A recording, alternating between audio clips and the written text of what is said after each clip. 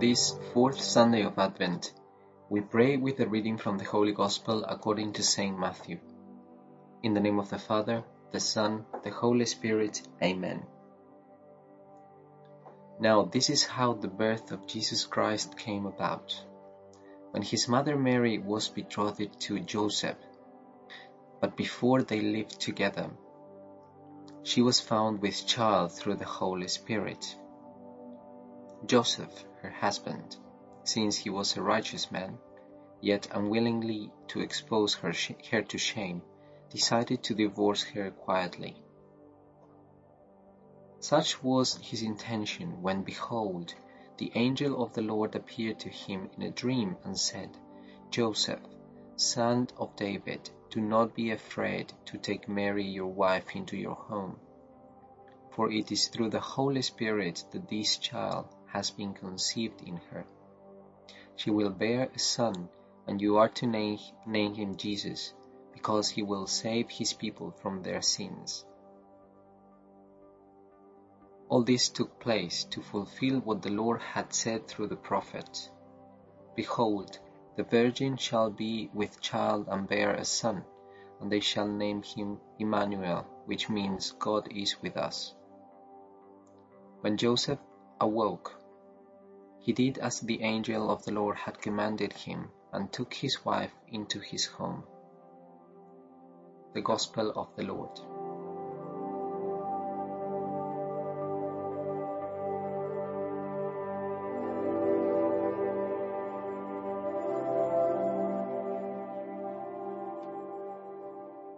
Over the last Sundays, we have been trying to make this spiritual journey.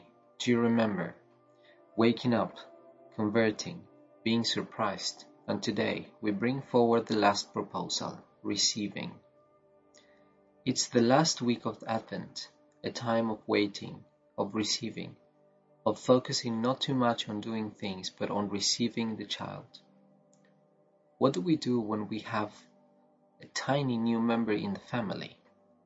Fundamentally, we receive him, we welcome him. We prepare everything for him to be part of the family. What if we thought of something like that with Jesus? How wonderful it would be. In order to generate such an attitude in our heart, I invite you to meditate on this. It's God who has come to have an experience of love with us. This is God with us, as announced by the prophet Isaiah. Of course, we have to be with him, isn't that so? But above all, it's God with us. That's what we need to accept and receive. And of course, next to the child to be born, there's Mary and Joseph. In today's glimpses of the Gospel, we listen to what's known as the Annunciation to Joseph.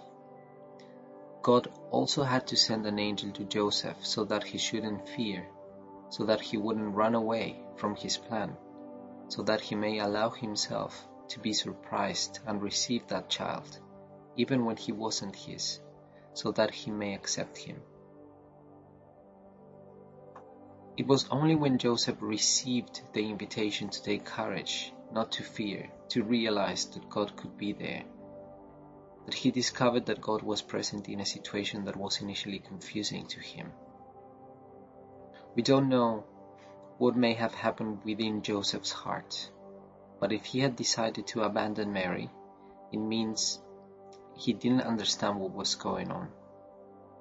Seeing that Mary was pregnant and that he wasn't the father of the child, he had decided to leave her because things hadn't turned out the way he had foreseen them. It was hard to imagine that God should be behind all this confusion. His betrothed, the woman he was going to marry, with whom he hadn't lived, was pregnant. Could God be behind this? What must Joseph have felt within his heart? How often do we think God can't be where we think he should be? Or rather, how often is God where we think he could never be? Think about this in connection with your everyday life. Think about this in connection with something that happened to you once. Why do we think this way? Because we are wrong when we try to make up, so to speak, our experiences of God. Yet, God always surprises us.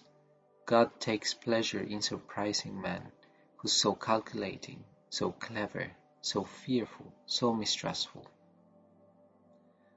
We sometimes say, I had an experience of God here, there, in that retreat, in that situation, one Christmas. I felt it that day. But what if we looked at it differently? Because it's God who came to have an experience with us. It's God who chooses when He wants to have an experience with us. That changes everything, because it's no longer me who decides when I had great experiences of God, but rather, I start to see that God is always with me. Always. Because He is God with us and wants to always be by our side, not only when we feel it. For instance, God is now in your sorrow because Christmas is coming and you won't be with that person you love or loved so much. God is here, even if that person you love so much is sick. God is here this Christmas, even if you may be tormented by some sin, by some weakness you can't overcome. Even if you may be exhausted after a long year when you never managed to take a break.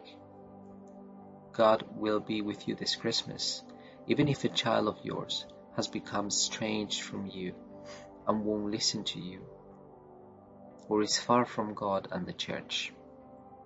God is with us.